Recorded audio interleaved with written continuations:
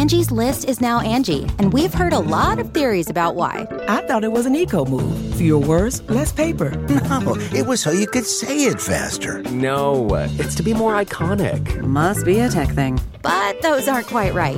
It's because now you can compare upfront prices, book a service instantly, and even get your project handled from start to finish. Sounds easy. It is, and it makes us so much more than just a list. Get started at Angie.com. That's ANGI, or download the app today.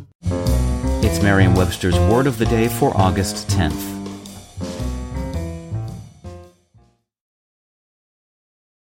Today's word is élan, spelled E-L-A-N. The E has an acute accent rising to the right. Élan is a noun that means vigorous spirit or enthusiasm. Here's the word used in a sentence from the New York Times by James Barron.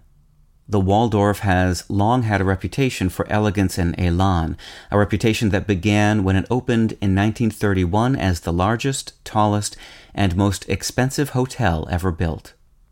Once upon a time, English speakers did not have élan. The word, that is, we've always had the potential for vigorous spirit.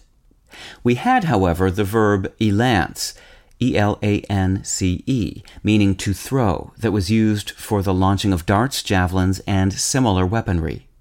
Elance is derived from the Middle French s'élancer, meaning to rush or dash, that is, to hurl oneself forth.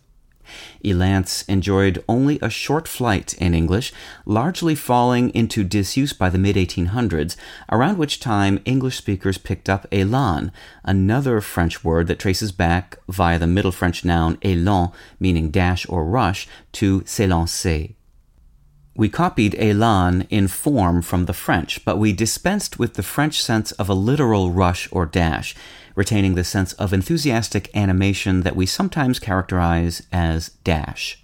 With your word of the day, I'm Peter Sokolowski. Visit Merriam-Webster.com today for definitions, wordplay, and trending word lookups.